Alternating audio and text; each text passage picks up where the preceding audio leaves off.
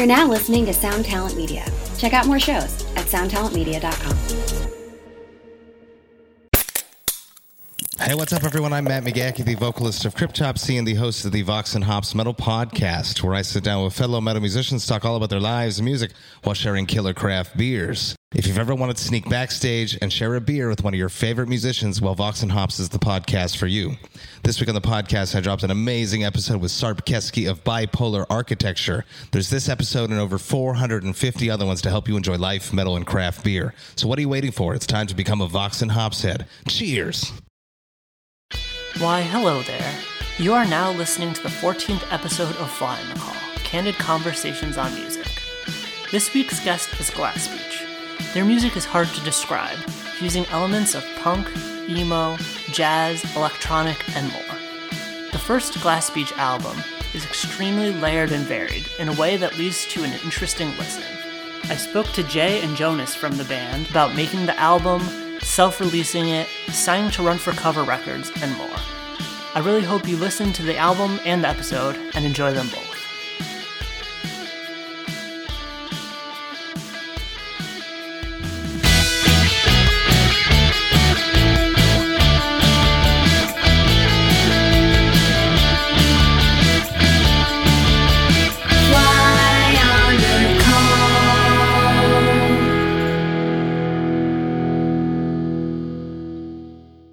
So yeah, I guess as far as starting off the podcast, if you two could just introduce yourself real quick so listeners can kind of distinguish your voices. I'm Jonas. I play bass for Glass Beach. I'm Jay. I play guitar and piano and some other instruments and sing and produce Glass Beach. And I do a lot of things for Glass Beach. Very cool, very cool. So actually the first thing that I wanted to ask about was the album artwork, because I was actually recommended the album by just someone on Twitter. I asked for what's some albums this year that you don't feel like enough people are checking out, and they had tweeted Glass Beach, and I was going through all the tweets and kind of judging just based on band name and album artwork, and yours was one that really stood out to me. So I'm curious a little bit more about that. Well, the artist who painted that, who is my boyfriend, is right over here. Hey, Dax. We want to talk to him about it? We're talking about the album artwork. Yeah, that's Dax, who, like Jay said, is their boyfriend, and who was around for pretty much the entire production of the album, and is a very good artist. Yeah, I mean, we like it too. It was. I know that Jay and Dax talked about it, I'm sure, more as it was being worked on, but as they were sending us pictures, it just felt like it was a good visual representation of what the album kind of felt like, which is great, because people are saying I want to live in the album cover, and I feel that I would like to live in that world. Yeah, from pretty early on, I had decided on the color palette for that, and I gave that to Dax, and I had ideas for certain elements I wanted in it, and he kind of drew up a bunch of different designs and came up with that one. And then, I mean, you can talk about it if you want, Dax. Yeah, basically, I got the color palette from Jay and did a bunch of thumbnails and tried to figure out the composition of the piece and how I wanted it to look. And I knew what the vibe and the mood I was going for was, and I knew it was going to involve the black sky with the red moon or red sun or whatever you want to interpret that as. It's both, right? It's both. It's canonically. Yeah. Sun and moon are the same thing. And it was just kind of a matter of the scene on the beach that was going to unfold there, and that kind of just came together after a few different sketches and a lot of tracing paper and overlapping these features until I found a combination that I liked, and then I just kind of went ham and inked it and painted it and watercolored, compiled it digitally. It's actually 2 images. We talk about this a little bit in the documentary that I don't know when it's coming out next year. It's gonna come out early. There'll be some more visuals for that, so you get to see some of the works in progress. But basically, that came together really well. Yeah. It was actually the last thing that we needed before the release of the album. It was like literally like midnight on like May 18th or something like that. But it was like music files were all ready to go. Everything was uploaded to all the distribution websites, and Jay was just like, Dax, is there anything I can do to help you get this finished? I'm like, just give me a minute. Yeah. Yep. But yeah, I'm so happy about how it turned out. And I mean, you said Scott, that was what got you to listen to the album, and you are like not at all the first person to tell us that. So. Yeah, which is, I mean, that's good because like, you know, the first thing you see. Yeah, definitely. And I think like part of what kind of stands out to me and also makes sense in line with the music is just kind of like the layers and how kind of, you know, the picture's kind of obscured a little bit. And I feel like there's so many like sounds in the album that it kind of like goes really well. So it made sense once I put the album on too.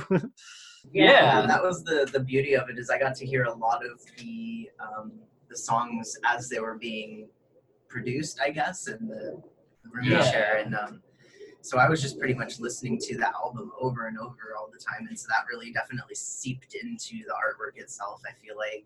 Goodbye. Yeah. And you had mentioned the kind of like, not quite spur of the moment, but kind of like not any like lead into the album and stuff when you released it.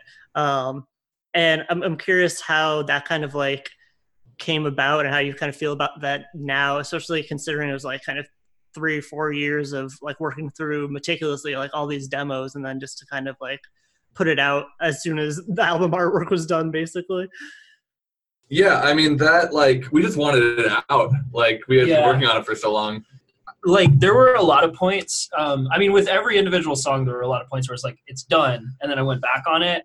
And finishing the album was just a matter of saying, okay, right now I'm going to stop working on it and I'm going to put out what we have. Because I could have kept working on it for 3 more years, honestly.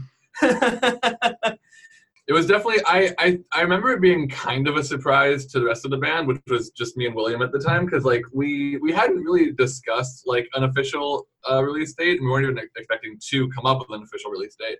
Yeah. But yeah, I think Jay told us like less than a week before they wanted to put it out, like, hey, I think it's done. I want to put it out now. Yeah. And we were like, all right, hell yeah, we're ready for it. I still, even then, like after I said it was done, I was like still working on the songs until like the last minute.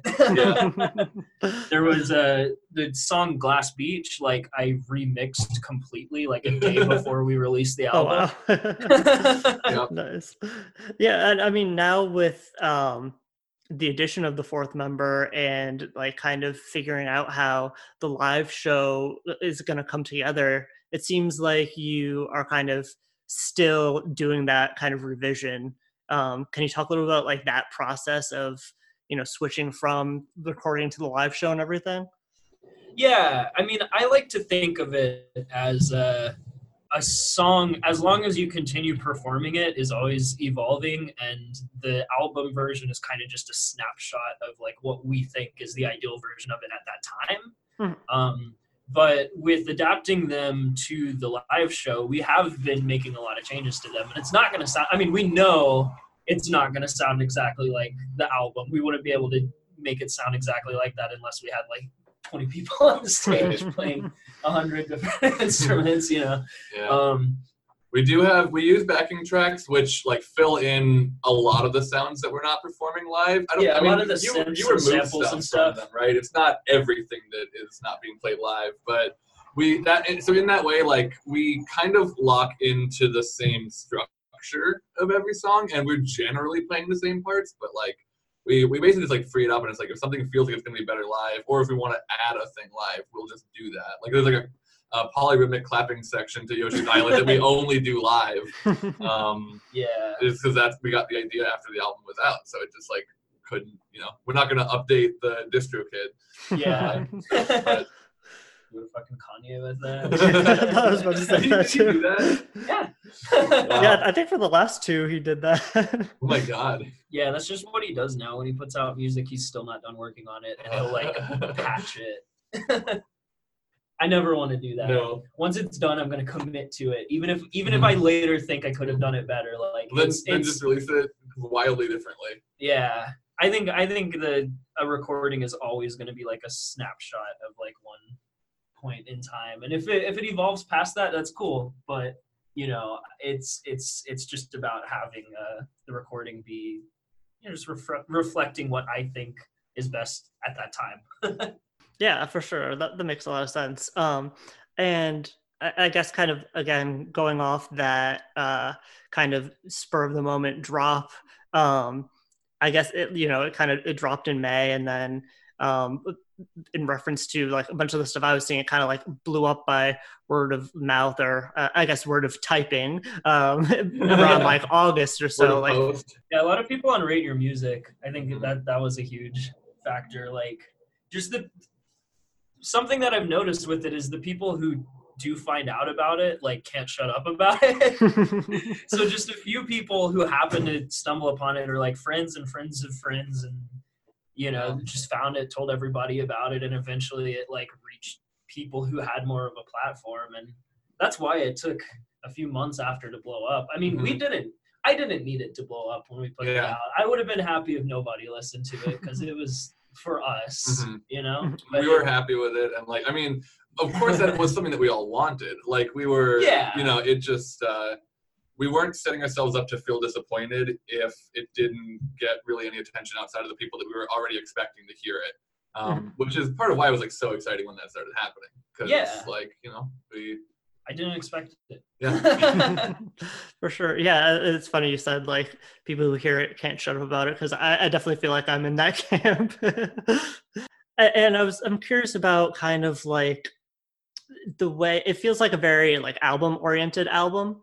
And so I'm curious about kind of like that process of like kind of fitting all the various pieces together, especially with how broad of a sound there is. Yeah, it was a puzzle. It was pretty complicated to get everything. I mean, when I think you're right about it being an album. Like I say that there are musicians who write songs and there are musicians who write albums, and neither is like necessarily better, but I've always considered myself more of an album writer.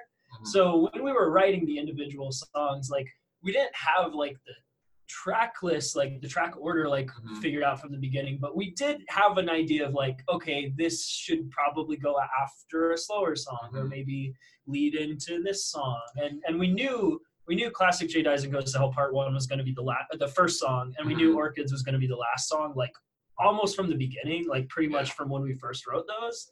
So when we say new, we were always open for like, but if we write a song that like will be a better opener or a better closer, we were like open to it. It just never happened.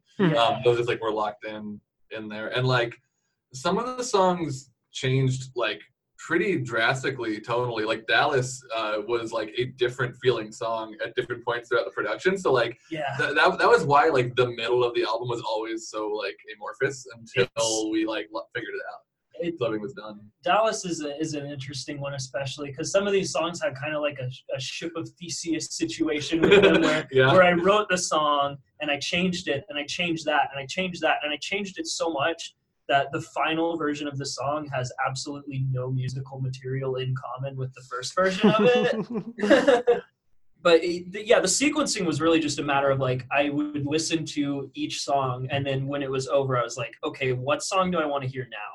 You know, it's very or sometimes even just like, what sound do I want to hear now? And then you would make that sound go into the next song. Because like, this isn't Rat Castle. It goes into what does Rat Castle go into? Planetarium. Planetarium, yeah. And it's just like noise into noise. Yeah. And there were a few where I planned out like specific direct transitions between them, because I love that. I love when one song just like morphs into another song. For sure. So I mean, was it like, once you had kind of like the main parts of the songs, was it kind of like figuring out the transitions in between? Did that kind of like change as you figured out the track listing, or were the songs like more complete before you saw how they would best be sequenced?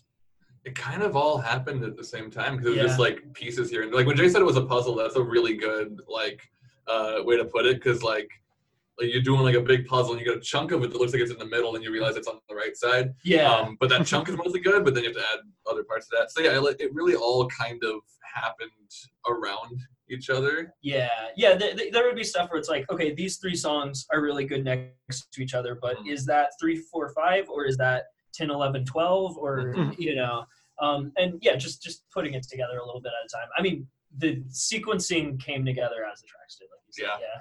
Yeah. Gotcha. Cool. And I mean, there's kind of been, I've seen a lot of mentions to this being like specifically like a passion project. And you mentioned how like you kind of didn't care what the reception was going to end up being. And I feel like that's something that's kind of like lends itself to the most creative kinds of music.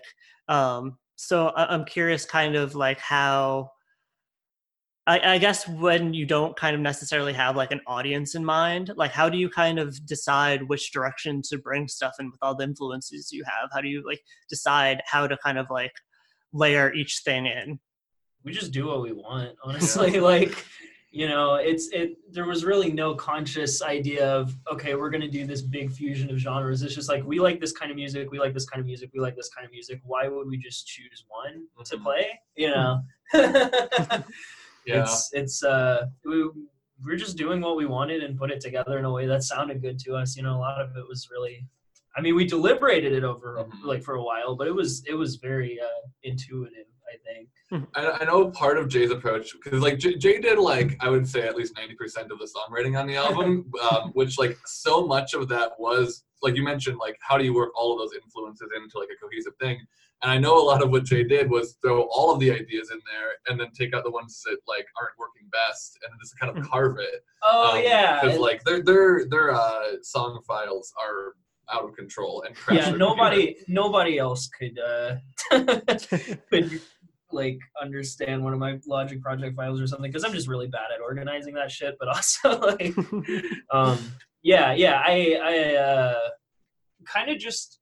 I'll have a project file for a song and just throw every idea that I come up with at it, and then take away the ones that I don't think add to it until I just have the best ideas that I've come up with. Yeah. And that's kind of a product of the way that we record, which is that like pretty much as soon as we start writing a song, we start recording it, and we keep re-recording it, or just adding stuff to the demos or whatever. So when we're writing a song, when we're thinking about what the chords are going to be, what the lyrics are going to be, we're also thinking about how it's going to be produced, and what other instruments are we going to add, what tones are we going to use, how are we going to EQ everything. Like it's all just baked into each other. It's just from the start. Yeah, we'll be like, does this guitar part work? Like, probably, because we're going to have it lower in the mix. So, like, be more supportive here. Yeah. That's really cool how, like you said, kind of like all comes together. I feel like that seems, I've never heard kind of something like that before. That seems like really unique to Glass Beach. Maybe. Yeah. It's the only band I've been involved in that has done it like that. I mean, this kind of process was just kind of a product of the kind of music I was making before, because I was making music solo for a while, and with that you can't just like jam on a song like you can with a band. It's like if you want to jam on an idea, like you want to try some melodies over the chords. Okay, first you have to record the chords. So as soon as I'd start writing something, I would need to record it so I could start trying pieces together, because I can only play so much at once. And it just made sense to keep using that process when I have a band. And also, like, the three of us that were Glass Beach were living together for the entire production of the album. So, like, that also made it easy enough for Jay to, like, bring us in on a lot of those conversations and, like, just record something because we happened to be home that night. Or just, like, Jay would be working on it. And even if they weren't, like, asking us for input, we would hear it through our bedroom walls. So, like, we'd be able to say, hey, that sounds really fucking good. Here's this idea or whatever. Yeah, and I'm like obsessive about this shit, too. I'm, like, thinking about music 24/7. So there would be a lot of times where we'd just be doing something else, and I'd be like, hey, Jonas, do you think it would be better if we used a E6 chord here instead of a B flat 7? Awesome. Yeah, I mean, and it sounds like you benefited a lot from like the living together. Did it lead to any kind of like reality show-esque meltdowns or anything? The only evidence of such a thing is in a video called "Hey, It's Me, Honest Kids" is the title of the video. Oh yeah. Which you can find on YouTube. I think on the Glass Beach YouTube channel, which is not for children. But other than that, no reality-esque shenanigans, I don't think. Yeah. No, we get along with each other pretty well. And I mean, we kind of like have been hinting a lot at the kind of various sounds within the album. And I feel like, you know, reading kind of people's feedback, it seems like, you know, whatever kind of music you're into is kind of the parallels that you're going to draw to Glass Beach. Like I'm more on like the punk and emo side. So I see like kind of those parallels. And then people are more on like the electronic side or like the jazzy side, see those parallels. So could you kind of like tell me about some of like the main influences that you had specifically going into it?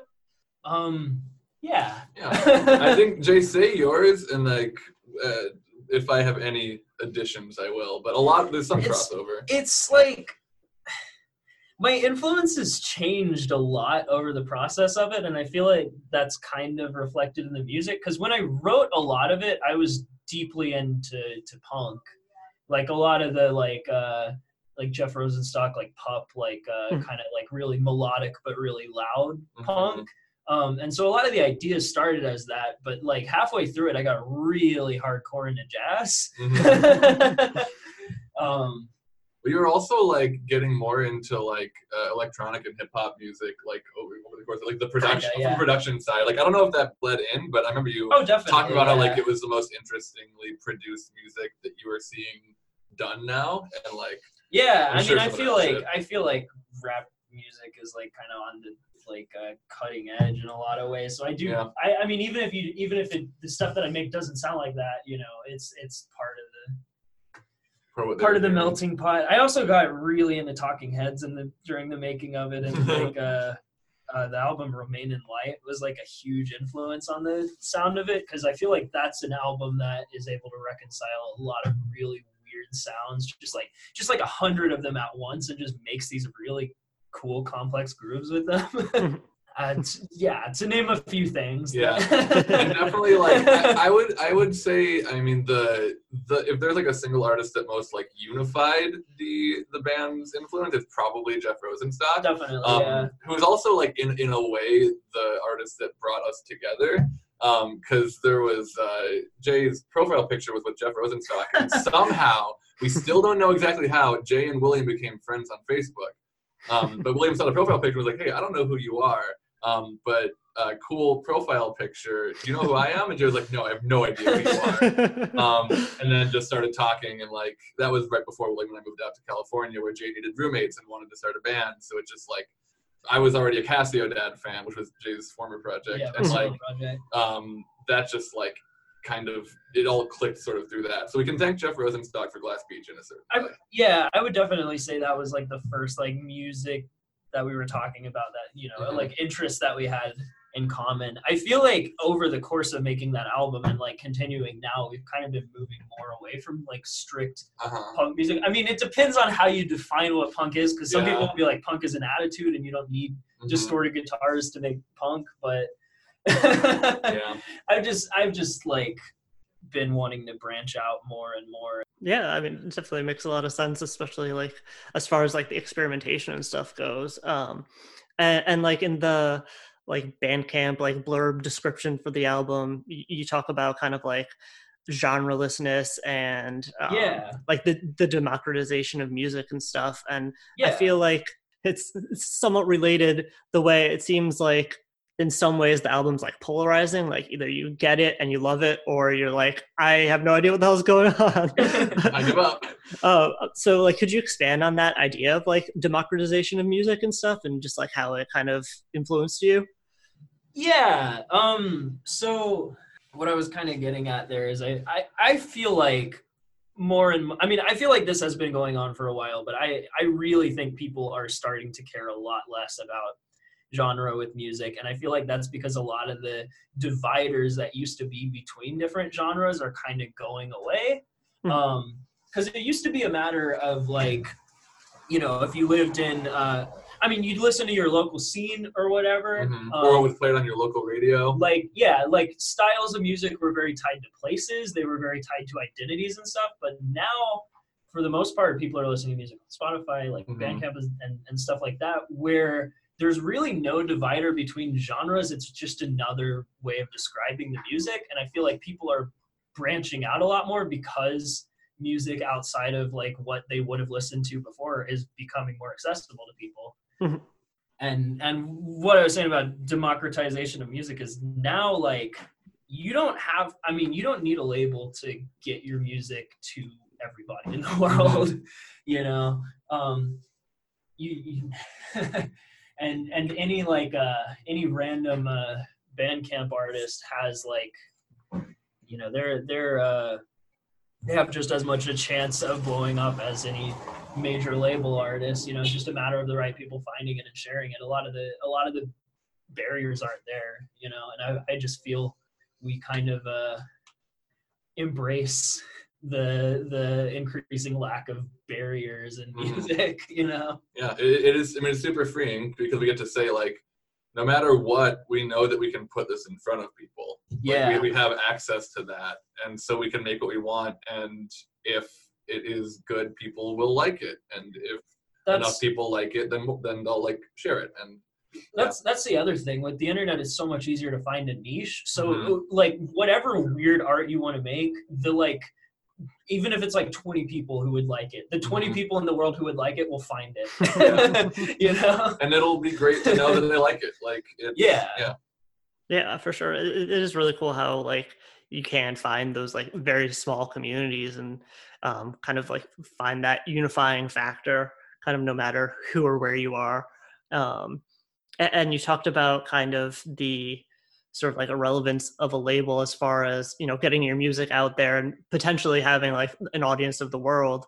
And I'm curious how that factored into like your decision, like signing for Run for Cover and stuff. And we did think a lot about if that was something we wanted to do, and it has been really good for us so far. I mean, I feel like we made the right call because like, they have given us I talked a lot about we can get our music on Spotify, but they can get it in music stores. Yeah, they can get our music in stores. Yeah. They can get you know, journalists to write about it. You know, they can get us articles and reviews and stuff that, like, a lot of the time that is where people hear about music from, because not everybody has the time to just dig through like random artists on Bandcamp or Spotify or whatever. I think a lot of people kind of have people that they look to kind of tell, not to like give them all of their opinions, but to tell them, like, you know, like if there's a certain music critic that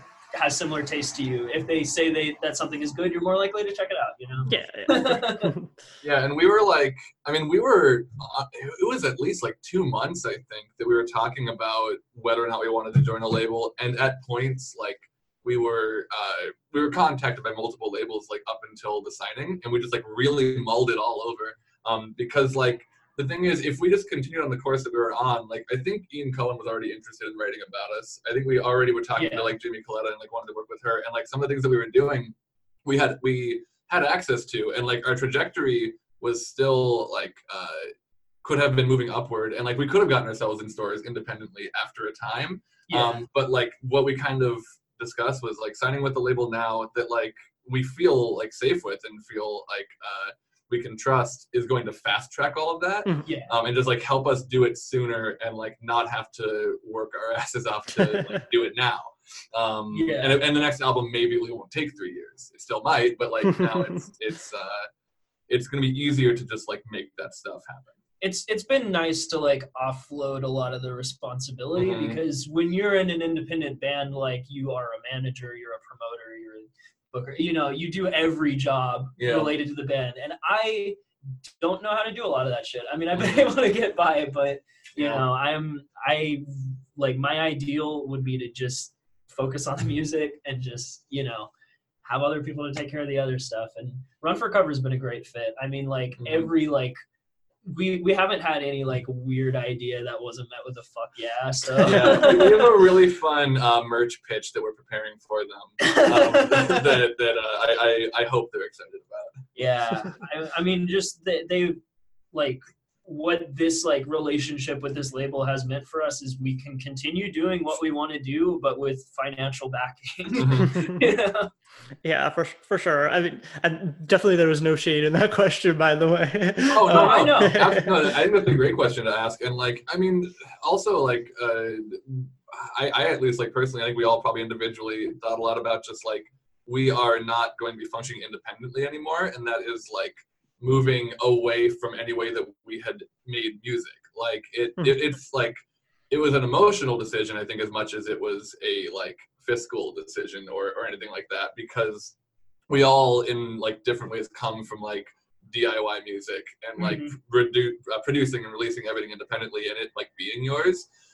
So there is like a fear for me of feeling like we weren't going to have ownership of it or feel like we had ownership of it, but that hasn't happened. Like which I mean is good because they want their artists to feel good, and artists feel good when they feel like they have control over their stuff. So Run for Cover understands that and like is I don't know, not has not been a detriment to how I feel about our music at all.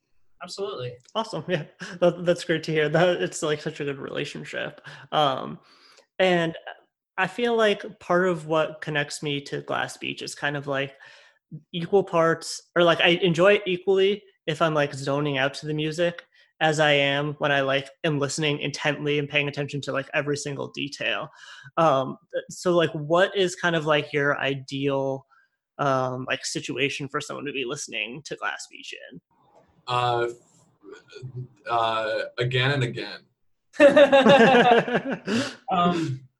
Personally, I mean, yeah, I Jay might have a different answer, but I never thought of it being an ideal situation to listen to it in, but just like however you fucking want either live at one of our shows or like, I mean, it's kind of meant to be listened to anyway. I mean, I mixed it for headphones, so it sounds best on headphones. Yeah. But I also, I'd appreciate if you use headphones because most speakers won't let you hear a lot of my bass parts. No, Jay did a good job of bringing it out. Like I can hear my bass parts on my phone, though. To be fair, they're also just in my brain. I never want to do a mix where you like can't hear the bass. I get so pissed off when I hear a song where you can't hear the bass, even if the bass isn't that. You're not doing anything. It's like I want to know. There's so many bassists who. Never mind. We don't. There's so many bassists who just play roots and get buried in the mix, and it's like, why is this person even here? What are they? Whatever. All basses are wonderful and valid, and nothing wrong. We should hear them. There's nothing wrong with playing the roots. There is a problem with me not being able to hear bass when I listen to a song. No matter what you're playing, we want to hear you. Yeah, definitely. I mean, it probably speaks to the mixing job that even on my first listen was on a single AirPod at work, and bass lines definitely stuck out to me even with that. So that's a good point actually, Jay, because you mixed a lot of stuff left and right. Did you check it for listening to each one on its own? I didn't do that. I was pretty thorough with testing it, but I did not do that. Maybe that would be really fun for the next one. Just make sure it sounds good on each ear and also in both. There's a lot of different ways I like to test my mixes because, like I said, I mix it for headphones because that's my preferred way to listen to music because I get the most detail without any background noise or anything.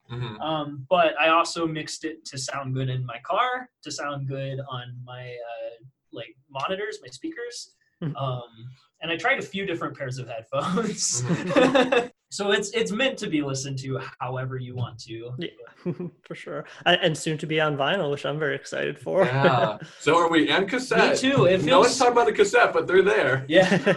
It feels a lot more real to me now because it's like, we put out this album, but it's online. There's the CDs, but like I feel like once I get one of those vinyls and I can hold the LP in my hands and it'll feel so much more legit.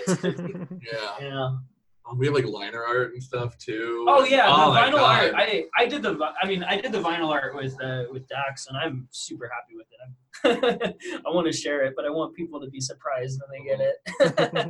Yeah, I'm definitely excited to see that for sure. I know we've been talking about like how many like kind of how much is going on in the music and like how many layers there are and everything. I'm curious if there's any like kind of standout moments for you either while like writing or like now that the album's out and you kind of are able to ruminate on it a little more and stuff. Just like favorite moments on the album. Yeah.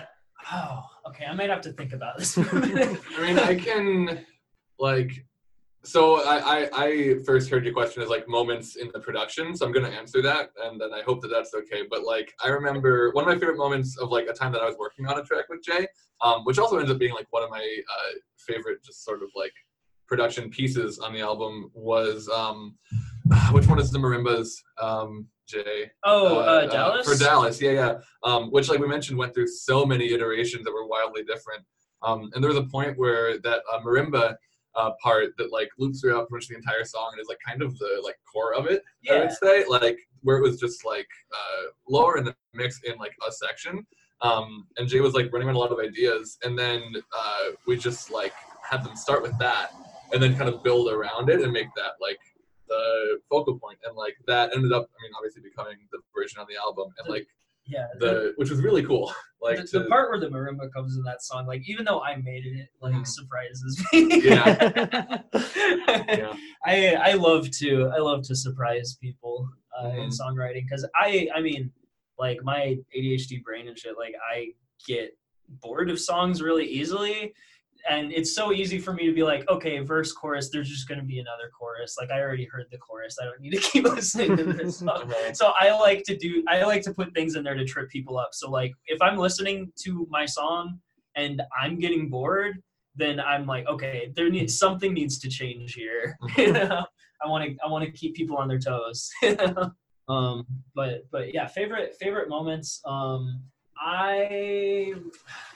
It's almost easier for me to talk about the parts that I didn't do, because I really like Jonas's bass line on Bedroom Community. I really like Williams' drumming at the end of Glass Beach. I mean, throughout Glass Beach, but especially like on the last chorus of it. Oh, like, I love that. I keep wanting to call it the spoken word section because an earlier version had spoken word over that. But I took it out because I realized I didn't want to do that. But yeah, I like that whole section is like probably one of my favorite just like pieces of music on the album, I guess. And has been since Jay sent us the first demo of Glass Beach, of the song Glass Beach. Probably confusing in the next album cycle. But, yeah, that was one. Also, like in part one when like everything comes in. Oh, when it goes into the verse with the part. Yeah, which like a lot of people have like tweeted about, and Jay like, I mean, Jay has a very succinct explanation of like why it's so good, but a lot of that is like Jay's production, and it's like a simple trick, to be honest. Yeah, I mean, yeah, there's a trick that I do there that I do on a lot of songs, because it's like in like funk music and constructing a funk groove, like the first beat of the measure is the most important, and every instrument has to emphasize that and then can do whatever they want in the rest of the measure. And like the fact that they start together and then kind of come apart is like where a lot of the like catchiness comes from, because there's a consistency to it, but there's also an inconsistency and the syncopation to it. But I realized that a cool way to emphasize the one of a measure is to have nobody play it, because like in a way, like a rest is a form of emphasis, and that's what's going on when it switches into the verse. Nothing plays on the one, and then everything comes in a little bit late. So it feels like by the time that it's like it feels like it gets there earlier than you like perceive it. Well, yeah, you expect like it to hold for 4 times as long in a certain way, and then it just catches you. Yeah. That one always makes me want to shake my knees. For sure. Yeah, that's a really cool. I don't think I've processed like why that kind of like stood out, but that makes a lot of sense. Like now the way you explained it. For sure. And you had mentioned earlier that Orchids was always going to be like the end of the album, and I'm curious, is there like significance to like I think it's like 45-ish seconds of silence like at the end of that? Yeah, so the reason why we did that is because it would make the album exactly an hour long. Yep.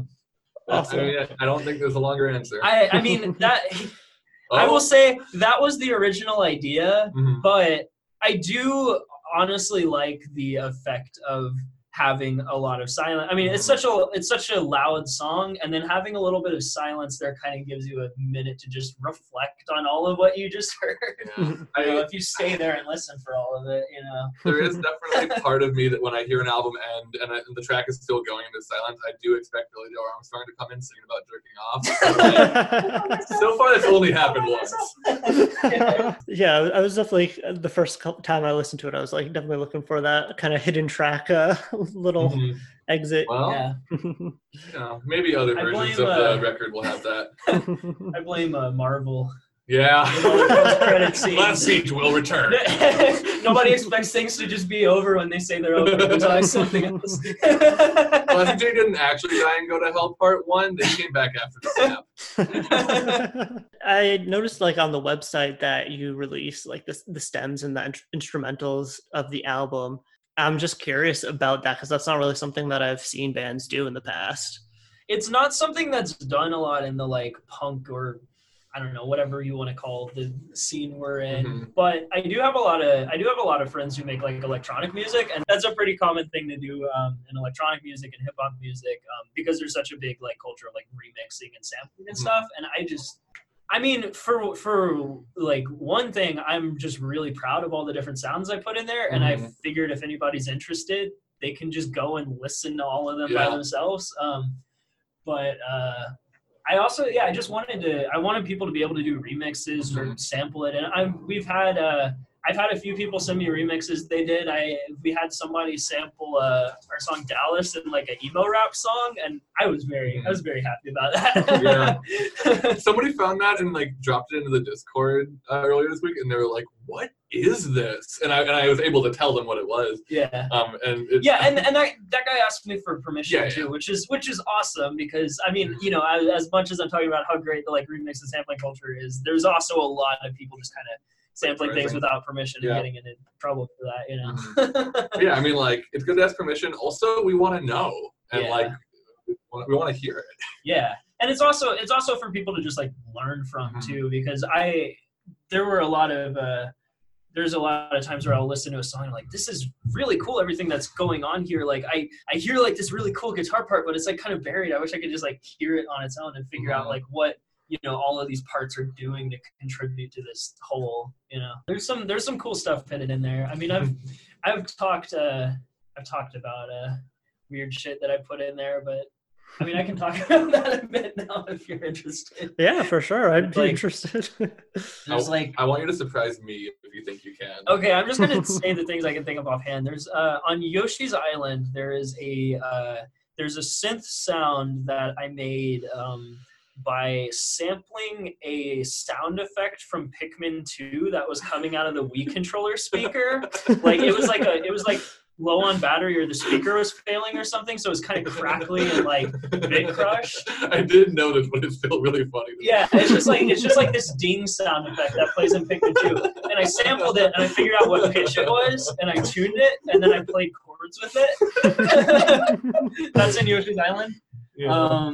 There's also, also in Yoshi's Island, there was a synth sound where I wanted to get a specific kind of distortion on it, and I tried a lot of things, and I ended up realizing what worked best was to play it through these like really shitty old computer speakers with the volume turned up really loud, and just record that, like basically doing amp distortion, but with like 90s computer speakers. God, there's a lot of other stuff. Yeah. I'm sure. If you listen really closely, you can hear a theremin at the beginning of Neon Glow. I mean, that's throughout it. No, I know. Nothing particularly comes to mind, though. I'm pretty sure that we talk about some of them in the documentary that comes out in January. I I sampled the sounds of baby rats squeaking. Yep. That's another thing. I just love hiding stuff in there. Like even if nobody's gonna hear it, and if they do, they're not gonna know what it is. Like it just makes me happy to put weird shit in the mix. I guess the only like mixed Easter egg I can think of, and I'm not gonna tell you exactly what it is, but is like the correct answer to what is being yelled at the beginning of Yoshi's Island, which no one knows. No one has. Well, we're has saying like figured it out. 3 different things at the But same there time. is a right answer, and that's what I wonder. I like. I wonder if you can tell if you listen to the The Stems. Stems. Well, I I mean, was just thinking that too. I don't know. I guess let us know, but don't look into it too hard. Yeah. I mean, we're talking about a lot about Yoshi's Island. I put a lot of stuff in Yoshi's Island.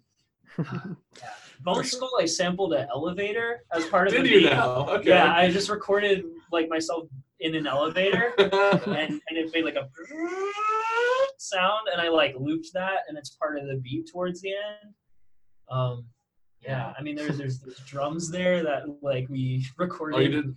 Yeah, we recorded some drums to like a tape machine, not like cassette tape, but like they'd use in old music studios. 'Cause my brother owns one of those because he's really into like vintage recording. And we recorded that and then just like pulled the tape through manually, like forwards and backwards at different speeds to just get all these turntable sounds. Like a. It kind of sounds like scratching a record, yeah. Just made some weird noises with that. That's my favorite thing to do, just make weird noises and put them in songs. That's the only reason I became a musician. I just wanted to make weird noises. It's working so far. Yeah, for sure. I mean, recently the Kickstarter for the Greetings Adventures like D&D Yes. EP/album. I'm just curious a little bit more about that and kind of like just the general like future of Glass Beach too. Yeah. So that for anyone who isn't familiar, Glass Beach the band is in a band called Roll for Streetwise. It is the 4 members of Glass Beach with Mike Bachman from the Greetings Adventures podcast, formerly known as Drunks and Dragons, Which is a D&D which is a D&D podcast on the Geekly Inc. network. And it's a podcast that William and I have been a fan of for a few years. There was a while ago, like William and Bachman were DMing because Bachman was looking for a piano player for a live performance at GeeklyCon, which is their like big convention. And that basically unfolded into us doing a $25,000 Kickstarter to fund a 4-track EP and a tour out to the next GeeklyCon where we're going to perform with Bachman live there. That's in Ohio, right? Yeah, it's in Columbus, Ohio. Yeah. Columbus, Ohio. So we're going to be going out there next summer, which is super exciting. And it means we get to tour, like we're going to get to hit all of our home states because Jay and Lane are from Texas and William and I are from Minnesota. Yep. And we're also getting to record a nerdcore album with a really cool person and put that in front of people who will like it. And it's super exciting. And this isn't going to be like any like this is going to be some kind of half-ass thing or something. Like No, we are gonna write songs that are so good that people would listen to them if they weren't. They weren't Dungeons and Dragons. We're like, it is not going to be the second Glass Beach album, but It's I definitely not. think that if you like Glass Beach, it is inevitable that you will like this album because we're taking kind of the same musical philosophies into writing that. Yeah, it's we're as just writing eclectic. funny songs this It's time. like as like weird and it's as like jazzy and complex too. Yeah. Like we do have demos up for that at rollforstreetwise.com if you're curious what it might sound like. But yeah, that's it's something we're super excited about. Yeah. So I mean, we're gonna be doing a lot of touring next year. Yep. That's a big thing. We're gonna be doing that.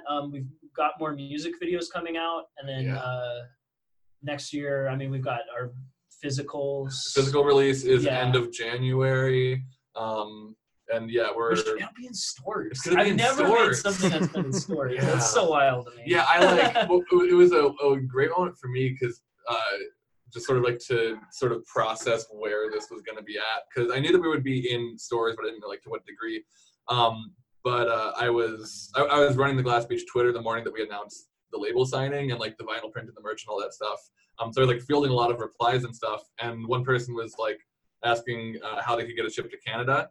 And I was like able to answer that, but I had to tag Run for Cover to like answer a little bit more. And they were like, oh, it'll be on stores in Canada too. And I was like, fuck, it's just gonna be on stores in Canada. And like to at least a big enough degree that they can comfortably say to someone who lives just in Canada that it will probably be near them. And like, of course it's not gonna be in every store, but like just I don't know. It's gonna be really cool that our music is gonna be that accessible. I've never had anything close to that. And I mean, like, we talked about people wanting to listen to it because they see the cover. If they go to a record store and they see the cover 12 by 12, oh my God, God, what is this? I want to live in this. For this week's mid-show shoutout, I want to feature Lead DIY. That stands for Lighting and Epilepsy Awareness Development in DIY. The organization strives to educate venues, bands, fans, and everyone else involved about the effects of strobe lights and other intense lighting on photosensitive audience members. They do this by spreading awareness, providing signage to give the audience a heads up as to how strong the lighting will be, and all that good stuff. You should definitely check them out and consider donating or helping out in another way. I kind of like to wrap up by asking either for like a piece of advice or an observation or kind of like general philosophy that you have or that you've been thinking about lately, either about like music or about life or kind of whatever you want to get out to the audience. Everybody who is listening, just like please go out there and just make the like weirdest shit you can. Make the shit that you think is too weird for people, because it is not. Like there are people who will love it. Yeah, absolutely. I mean, that's like the way that I think about it, and Jonas and I we've talked about this. I like to think about what we do with art as we're gonna do what nobody else would. Just like make the art that we want to do that like nobody else could come up with. And I encourage everybody else to do the same. Everybody has that thing, because we are the only people who can do what we can do. You are the only people who can do what you can do, and you absolutely should if you have any inkling to. And like make it the best that you can with what you have, but like don't feel like there's anything that you have to do to like produce it a certain way. Or there's no right way to make music. There's no right way rules. to make any kind of art. Like the only rule is do. Yeah, as I'm sure Yoda said at some point. Yeah. Even if DistroKid is throwing shade at you for the way you're producing your album. Oh yeah. DistroKid. Oh, that's right. You're off Twitter, so you haven't been seeing that. Yeah, I've been off. I'm glad I've been off Twitter. They had a really bad take about music production. There was something about like That means you also haven't seen. I was about to leave on a good note. So you haven't seen that either. Cool. Yeah. I was about to leave on a good note, but I have to talk about this tweet. Okay. There is so much music that is beloved by so many people that is mixed like complete shit. Yeah. Just like you don't have to like spend thousands of dollars. I mean, if you have the money, fucking go for it, but you don't have to. Like really do what you can, get it out there. If people hear it and they're like, this is good music, but it's mixed bad, like you can get I mean, that's what happened to us. I made a lot of like good music that was mixed really bad, and I kept doing it again and again, and I learned how to do it myself decently. And now like people have heard it, and they've been like, okay, if they can do this for $0, what can they do for thousands of dollars? like just getting it out there is so much more important. You can't like wait to get something that's like perfect and that's going to be polished, and just fucking do it. Fucking do it, and hang out with other people who are doing it too, because that's the best way I've found to motivate yourself. And the only reason DistroKid is fucking saying that is because they're constantly like advertising, like get your music mixed by this guy, get your music mastered by this guy, or this service or whatever. And don't do that. Don't do that. I mean, because they're not gonna give a shit about your music anyway, and they're not gonna mix it in. I mean, they might mix it well. They'll mix it well enough to make money off of it, and that's yeah. I think there's so much more room for like, I mean, even just in mixing, there's so much more room for artistic expression. Like what is bad mixing today could be like a really new innovative way of mixing like 10 years from now. I mean, it's a changing art form, and there's no right way. You don't have to spend a shitload of money to make music. Yeah, and I mean, every classic album is getting remixed and remastered lately anyway, so... Yeah, that's what you do. You just make a classic, and then like 20 years later, they'll remaster it. Yeah. That's all you have to do. There's the advice. Release a shitty classic and in 20 years. Now that you know all about Glass Beach, go give them a listen. The first Glass Beach album is certainly a journey worth taking. They rule, and you should definitely consider them for your end of the year lists. You can pre-order vinyl and merch from Run for Cover Records, and definitely check them out on tour next year. Thanks so much to Jay and Judas for the great conversation. Thank you to The Alternative for helping to promote the show, Michaela Jane Palermo for the artwork, and Kaylin West of Tiny Stills for the theme song. You can follow the show at Fly on the Call Pod on Twitter and Instagram. Make sure to subscribe, and check out our socials on Monday for a hint at next week's guest. It's a good one. I'm really excited.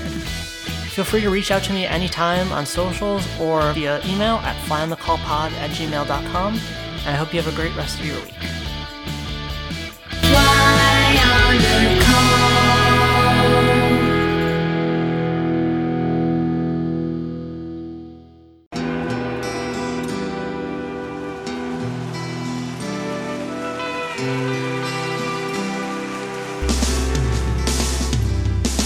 I don't think it overstates things to say that the Beatles were the greatest gift to entertainment and culture of our time, a secular religion, if you will, with their universal appeal and demonstrable impact on people's lives. I'm Robert Rodriguez, host of Something About the Beatles. With every episode, I speak with historians, musicians, artists, and Beatle witnesses, all in the service of fresh insights into the most joyous cultural entity the world has ever known. I hope you'll join me and listen to Something About the Beatles, now on Evergreen and wherever you get your podcasts.